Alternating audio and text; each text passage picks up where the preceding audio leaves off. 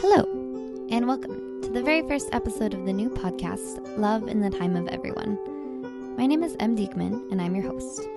This is a short introduction I'm calling Episode 0, just to give you an idea of what this podcast is about. Have you ever not been sure whether you should text someone first? Have you ever considered online dating or a dating app, but kind of felt unsure about it? Have you ever been terrified of commitment because of the nation's high divorce rate? Yeah, me too. If you're someone who has dealt with relationships today in any capacity, you probably have too. And when you face problems like these, do you go to your grandparents for advice? Of course not. Grandparents are full of wisdom. They've had a lot more practice at being alive than people in their 20s have. But relationships, romantic, platonic, and familial, were different a few generations ago than they are now. All those things I mentioned a second ago, they didn't exist for our grandparents. But there were these entirely different sets of social norms and problems and benefits. This is something that has always interested me. Of course, things change with every generation, but now it seems like they're changing faster and faster. I have a niece who's 12 years old, and I feel like I can't keep up with the way that she uses technology and defines relationships. I'm only 22. So the gap between the centennials, which I had never heard of but apparently includes people born after 1996, and the baby boomers, or even the gap between millennials and the Gen Xers, is pretty insane. My grandma got married when she was only 19 or 20, but she always tells my cousins and I that we shouldn't rush into marriage. When I bring up the fact that she got married so young, she always just sort of shrugs and says that that's the way things were. Dianne Wallace, who is 79, told me the same thing. But I still followed social mores. I followed what you're supposed to. You're supposed to marry the nice boy next door. I was madly in love with in fact, oddly enough, my mother introduced me to him, a doctor where she worked. And one night I'd come by, Mrs. Cantor, you didn't tell me you had a doctor. Well, he was older. I mean, not that, 10 years maybe or something. But he was from Mexico, and he was of a different religion. And back then, you didn't do those things. You did not marry somebody out of your religion. You did not do that. I mean, that was very, very much the way it was. Dianne said her mom was sort of appalled that she accidentally introduced her daughter to this suave Latino lover. Yeah, my mother, and then she realized what's going on here. He'd go over the house, say, I love you. She said, what'd you say? What'd you say? And she's getting all paranoid. She had introduced us. In fact, the first night, I went there, I had a date. I was living with my grandfather, and I stopped by the hospital for some reason, and I had a date with this boy from school. I still remember his name, Jack. He was an engineering student.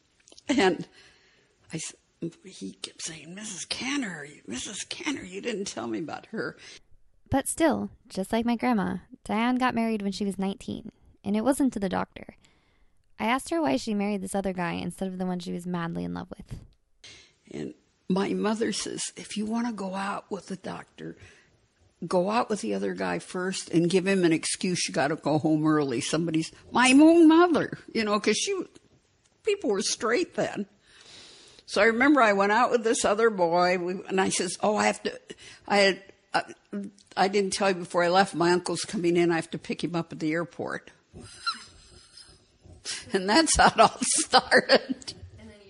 I asked her why she married this other guy instead of the one she was madly in love with. Yeah, I mean, I loved him, but it wasn't. I knew I shouldn't have been married. I would never tell anybody that. I still did. I had a P.O. box where I used to correspond with the doctor after I got married.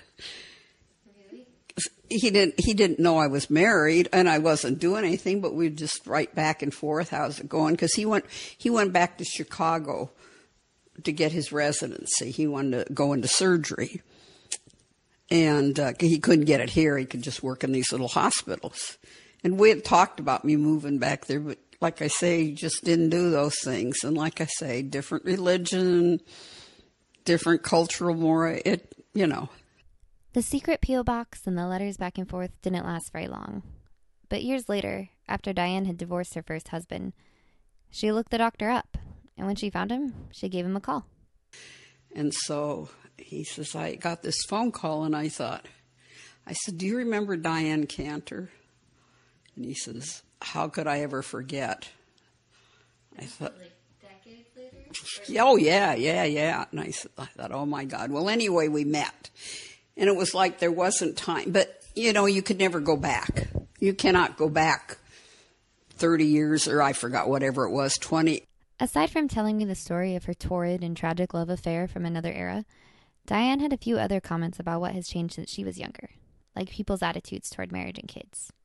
Well, anybody, literally anybody. The word was, if you're the old maid school teacher, that's what it were, the old maid aunt, and it literally was that. I mean, there was something wrong if you didn't get married. People look at you funny or something. But now it's very acceptable. Women choose a career over marriage, or get married, but choose not to have children. I mean, though there weren't really those options before. I mean, there weren't very many people that says, I choose not to have children. On the other hand, Dianne's daughter, who's 50 now, has never been married, and she adopted a little boy from Russia to raise on her own. And today that just doesn't seem that weird. But when Dianne was younger, gender roles were a lot more prevalent. He cooked. He always cooked, but that was very rare.